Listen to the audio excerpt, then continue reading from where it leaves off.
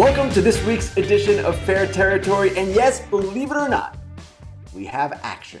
We have a member of the Boras 4 agreeing to a contract. It is now the Boras 3. Cody Bellinger in agreement with the Cubs on a 3-year, $80 million deal with opt-outs after the first and second year. Now, for Bellinger, this is a somewhat surprising outcome, and I wrote about this Sunday. If you didn't read it in The Athletic, what I basically said is the projections for him by some of the outside experts, Tim Britton of The Athletic was about $162 million for 6 years. MLB Trade Rumors had him at $264 for 12. Well, he didn't get that. You can make the case that if a long-term deal wasn't available to him, then a short-term deal enabling him to go back on the market next season is the most desirable outcome.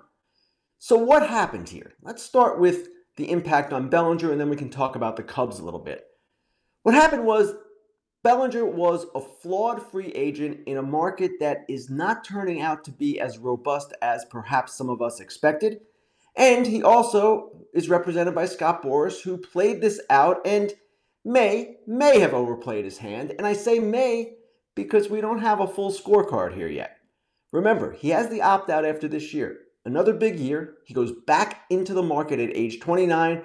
Could get a monster deal then. Correa followed this path. Adrian Beltre followed this path. These are guys represented by Boras. It's been done before. But for Bellinger, well, let's take a look at his stats from last year.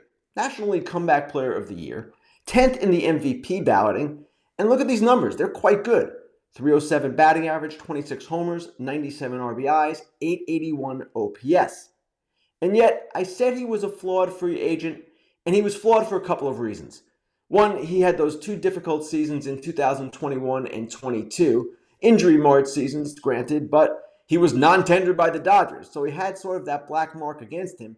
And these stats that you're looking at here are another reason why clubs were hesitant to go too long on Bellinger. Weighted on-base average and expected weighted on-base average. For those not familiar with these stats, weighted on-base average is a way to measure not just a player getting on base, but how he gets on base. It's weighted. So a double is worth more than a single or a walk. A home run is worth more than a double and vice versa. Expected weighted on-base average is the expected outcomes according to StatCast measures, such as exit velocity. The difference between Bellinger's expected and actual numbers were alarming to some clubs. It showed that, well, perhaps he was lucky. And perhaps what he did was unsustainable. So that was a problem. And another problem was the market. It has been, as I wrote, a surprisingly tepid market. The Mets and Padres are not spending the way they did in recent seasons. The Phillies spent on Aaron Nola but haven't done much else besides that. You have other teams, a number of other teams, facing uncertainty in their future local television revenue, and that has caused their owners to pull back a little bit. So you didn't have this robust group of teams bidding for all these different free agents. And yet, at the same time, he's Cody Bellinger. He's 28 years old. I feel quite comfortable saying Scott Boras ideally wanted a longer deal. And what this means now for the other members of the Boras 4, Blake Snell, Jordan Montgomery, Matt Chapman, well, it remains to be seen. But as I wrote, I imagine it's going to embolden the general managers, presidents of baseball operations of the teams pursuing those players because they saw the Cubs held the line. I'm going to hold the line. He's not getting what Boras wants. We're going to wait till we get the price we want. Now for the Cubs, obviously this is an outstanding outcome. President of baseball operations Jed Hoyer at the start of the offseason.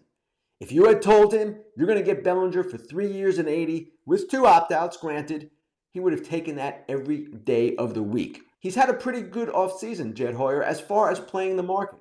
He got Imanaga on what is perceived to be a reasonable price, Hector Neris on a 1-year deal, and now Bellinger to a deal that, again, is not what many of us expected.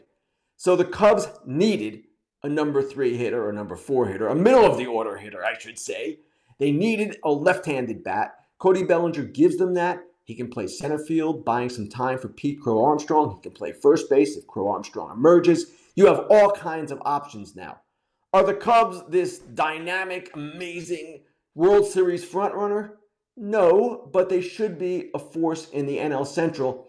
And in attending their camp the other day, actually I've been there a couple of days, They're really excited about their young talent coming through. Crow Armstrong is one, but some pitchers as well. They feel they're on the verge of having some of these prospects pop. And when that happens, you surround them with better players. Well, you are surrounding them with better players like Bellinger. And then maybe, just maybe, you have something special building. Something like what they had in 2015 and 16. So now we get to the rest of the market. We'll see what happens with Snell, with Montgomery, with Chapman. I would not be surprised if they take deals that are similar to what Bellinger accepted from the Cubs. Shorter term with opt-outs so they can get back into the market at maybe a time when the market will be better, at maybe a time when clubs will have a better idea of what the future television and streaming looks like, and at a time when the Mets will be back in play. And perhaps the Yankees too, if they don't get Juan Soto. Remember, they didn't spend much on free agents this year either, the Yankees. They acquired Soto, and that was their big move, and a great one for that matter. Time now for the Inside Dish. This is the part of the show where I go inside a story I've written, inside a trend in the game, or riff completely on something else entirely. This week, I'm actually going to talk about two stories that I wrote recently because I thought that both kind of had interesting backstories to them. The first was the lengthy story I wrote with Stephen Nesbitt last week about the Pirates and about where they stand as they enter year 5 under general manager Ben Cherington.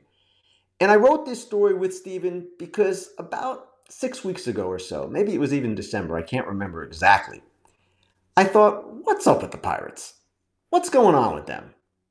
Are they actually developing players? Are they ever going to spend money? We need to ask some questions here. So Stephen and I started asking some questions, started calling former employees, former players, current players, all kinds of people. We spoke to more than 20 people in total. And this story was kind of built around the idea that Bob Nutting believes that they now can contend. They're now ready to contend. Here's what he told us for the story. To quote from Bob Nutting, the owner of the Pittsburgh Pirates, he said, "We collectively believe we can compete for the division and a postseason berth." Now, most other people don't believe that. The Pirates are projected to finish last by most everyone. They have spent the least amount of money in free agency of any team in the National League Central. Their farm system is pretty good. It's ranked 9th by Keith Law, but the other teams in the NL Central are all in the top 15 as well. So it's not like the Pirates are way above anyone. And yes, we focused on Nutting's lack of spending. And yes, the day after the story came out, they signed Mitch Keller to a 5-year, $77 million extension. The Pirates have done that on occasion. They've signed players to extensions.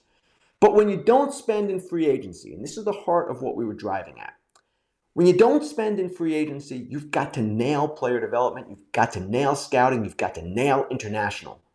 Are the Pirates doing that? The questions we asked in the story, in my mind, were legitimate questions about how that process is going. They have some players, and they have some players coming, and Ben Cherington told us for the story they're going to get multiple major league contributors. It's certainly possible, and the verdict is not in yet. But have they developed like the Orioles or the Dodgers? No, they have not, and they have to. They don't have a choice because Nutting is not going to spend on free agents. And also part of the story was the interesting interlude with Ke'Bryan Hayes, the third baseman, and their former Double-A hitting coach, John Nunnally. Hayes went to Nunnally last season because he needed help. He was tired of not performing to the level he did in his rookie year, and he wanted to go to someone he trusted, has had success with, and it happened to be the guy not in the major league staff, but the guy at Double-A. Players use outside hitting coaches all the time. It's not uncommon. Sometimes they're outside the organization entirely. In fact, often they are. It's pretty rare when they go inside the organization. But the whole situation kind of spoke to a conflict that goes on with many clubs, an enduring conflict between the old school and new school. Nunnally was more of an old school guy. The Pirates have gone more new school in some of their teachings, and for whatever reason, this just did not work out. The Pirates let Nunnally go at the end of the season. Bottom line is, we at The Athletic are going to continue to write these stories and explore different teams that are struggling. I've done it in combination with some of our writers on several teams at this point. Dennis Lynn with the Padres, Nick Groke when he was with us on the Rockies. I've written about the Marlins. To me, these teams are worthy of deeper explorations. And I know some fans were wondering about the timing of the story, and that's fair because spring training, right, is supposed to be a time of optimism. But I would ask in response, what exactly is the right time to drop a story like this? Is it opening day? Is it the start of the offseason? It's never going to be a happy time or a happy occasion. Now, I do appreciate a lot of Pirates fans tweeting at Steven and I the next day saying, hey, you guys criticize them for their lack of spending and they just signed Mitch Keller. Write another article and maybe we'll get O'Neal Cruz. Well, that's not how it works. We're not going to do that. But you know what? The Pirates should explore an extension with O'Neal Cruz. Now on to another story I wrote last week, this one about free agent left-hander Eduardo Rodriguez, who agreed to a 4-year, $80 million contract with the Arizona Diamondbacks early in the offseason. Looks like a pretty good deal considering that Blake Snell's still out there, Jordan Montgomery's still out there, and Eduardo Rodriguez has $80 million guaranteed coming. And what I wrote about, and I talked about this on Foul Territory, is that in the early days of camp, Rodriguez has taken on a leadership role with the Diamondbacks. He's kind of mentoring their younger pitchers. I wrote about a scene in the clubhouse where he got down on his knees, kind of got into a sprinter's position as if he was a sprinter in a starting block, and explained in Spanish to 3 younger pitchers that Usain Bolt trains 4 years to run 10 seconds, and that's the way he fine-tunes his mechanics, his body, his positioning. And pitchers should do the same to get to the point where you don't even have to think about how you're throwing the pitch. You just have your body so in sync, you throw it. It was a fun story to work on, and yet I anticipated and received some blowback from Tigers fans who said, whoa, wait a second.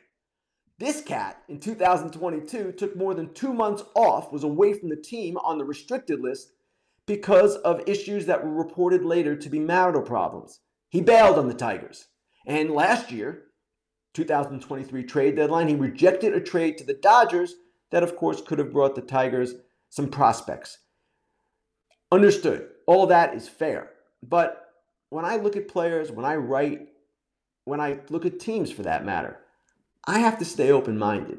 And I kind of have to write what I see. Now, certainly the past is informing the present as well. And I wrote about all of those things that happened with the Tigers and tried to give some context there.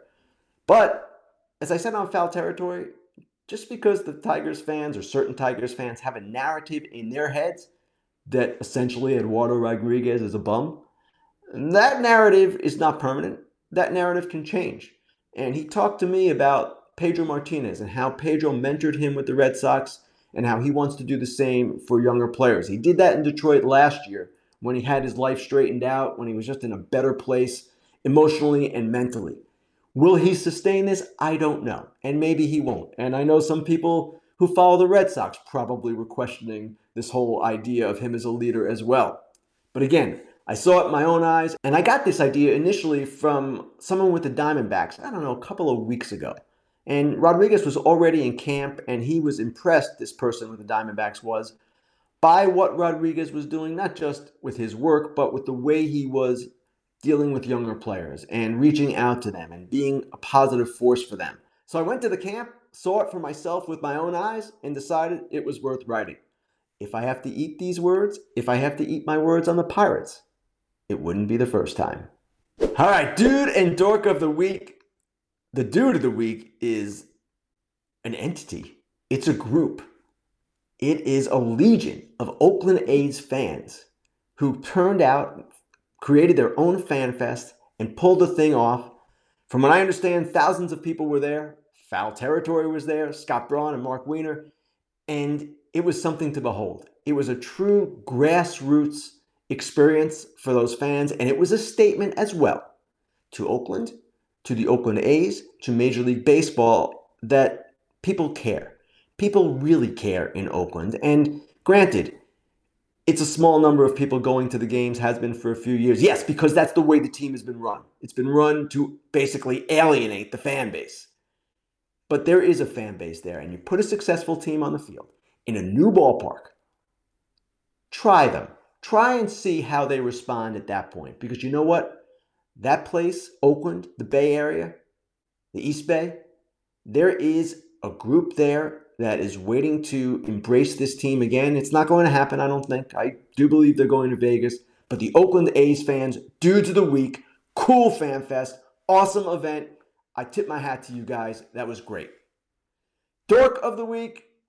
Oh, I will give it to another entity. This entity being Major League Baseball. And it's not for its conduct with the Oakland A's move to Las Vegas, though that could be Dork of the week in another respect. It's about the uniform situation. The see-through pants, the small letters, the whole kibosh. Now, I know MLB has been putting out statements and defending itself. Nike has been putting out statements defending themselves. Guys, the players aren't happy. That's your constituency. And we can argue all day about whether these pants are see-through or not. MLB seems to want to have an argument about that. To me, the most glaring issue is the fact that the letters on the jerseys are smaller than before. We are supposed to be marketing this game, promoting the players, giving voice and visibility to the great talent that exists in Major League Baseball today. And effectively, we're making their names harder to see. You tell me how that makes sense. And MLB, again, is taking a defensive position, as they often do when under fire. And I get it. They feel that they tested these things at the All-Star game. They didn't hear much blowback. It's not that big a deal. Maybe they have a point. But you know what? Your players are unhappy. Your fans are saying, what the heck is going on? And you know what also? It would be nice, once in a while, for this league to say, hey, we screwed up. Let's fix this. And we can do it pretty easily. It's uniforms, for crying out loud. You should be able to manufacture another set. Dorks of the Week, MLB. Time now for Grilling Ken. Let's get to the questions. The first one comes from Jerry Kale. Jerry asks, I hope I'm pronouncing your name right, first of all, Jerry. But you ask, after all that happened, do you think the Mariners are a better team this year? This is an interesting question because a lot happened with the Mariners this offseason. It started with ownership freaking out over their local television situation, Jerry Dipoto needing to cut payroll.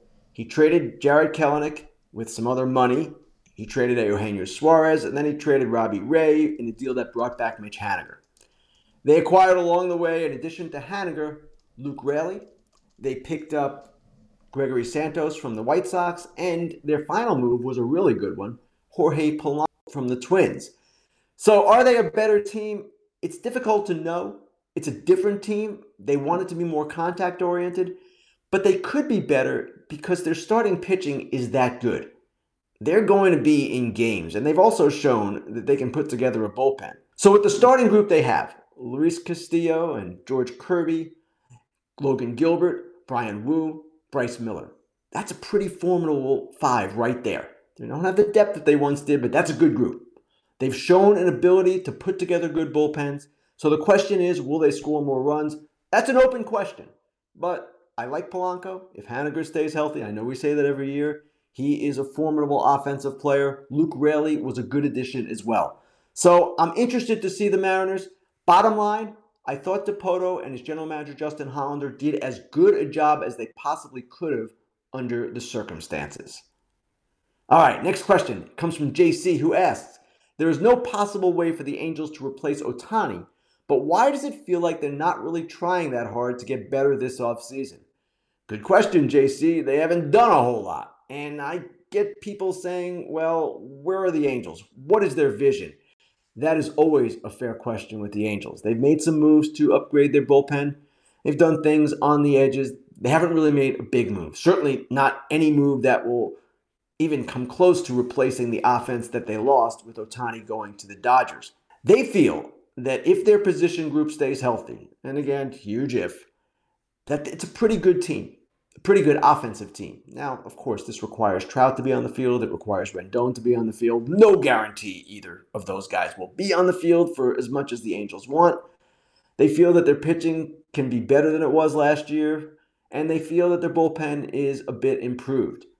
We'll see. Robert Stevenson certainly was a big signing for them, and he will help. But would you like to see them do one more thing? I guess you would. I don't know if they're going to spend on pitching. Artie Moreno, when he has spent in the past, has spent on hitters, not pitchers. So they are who they are, and I'm not sure where they are. No one seems to be sure where they are, but it all starts with Trout being on the field and Rendon being on the field. If that happens, This team could be mildly interesting. Final question comes from a depressed Cincy fan. Depressed Cincy fan asked, which team didn't make the playoffs last year would you pick to make it this year? How about if I undepress depressed Cincy fan and predict that the Reds are going to make the playoffs? I was at Reds camp yesterday, in fact, and there is a lot of optimism there. Granted, there is a lot of optimism at all 30 camps, even the White Sox, even the Pirates. But the Reds feel that they're really deep on the position player side, and they feel that their young pitching is coming on and will supplement what they've added. Frankie Montas looks great. Nick Martinez will be a valuable guy, as he's always been. Emilio Pagan coming to the bullpen as well. John Candelario joining the offensive side of it. That team has a good vibe about it. And I don't know what it translates to. They're still awfully young in many areas.